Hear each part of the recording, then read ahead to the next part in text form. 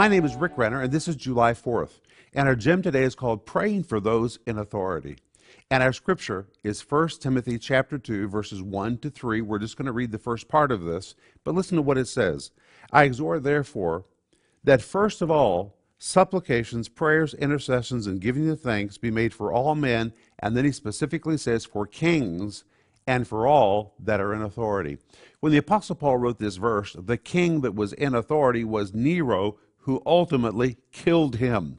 Nero was a very wicked man. But in this verse, Paul was giving instruction to all of us that whether we like our political leaders or not, whether our political leaders stand for righteousness or whether they don't, we are required by God to pray for them. And in fact, this verse says, first of all, above all else, as a matter of priority, pray for them, intercede for them, and even give thanks for them.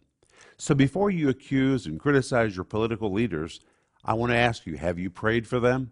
The Bible commands you to pray for them. I want you to think about that today.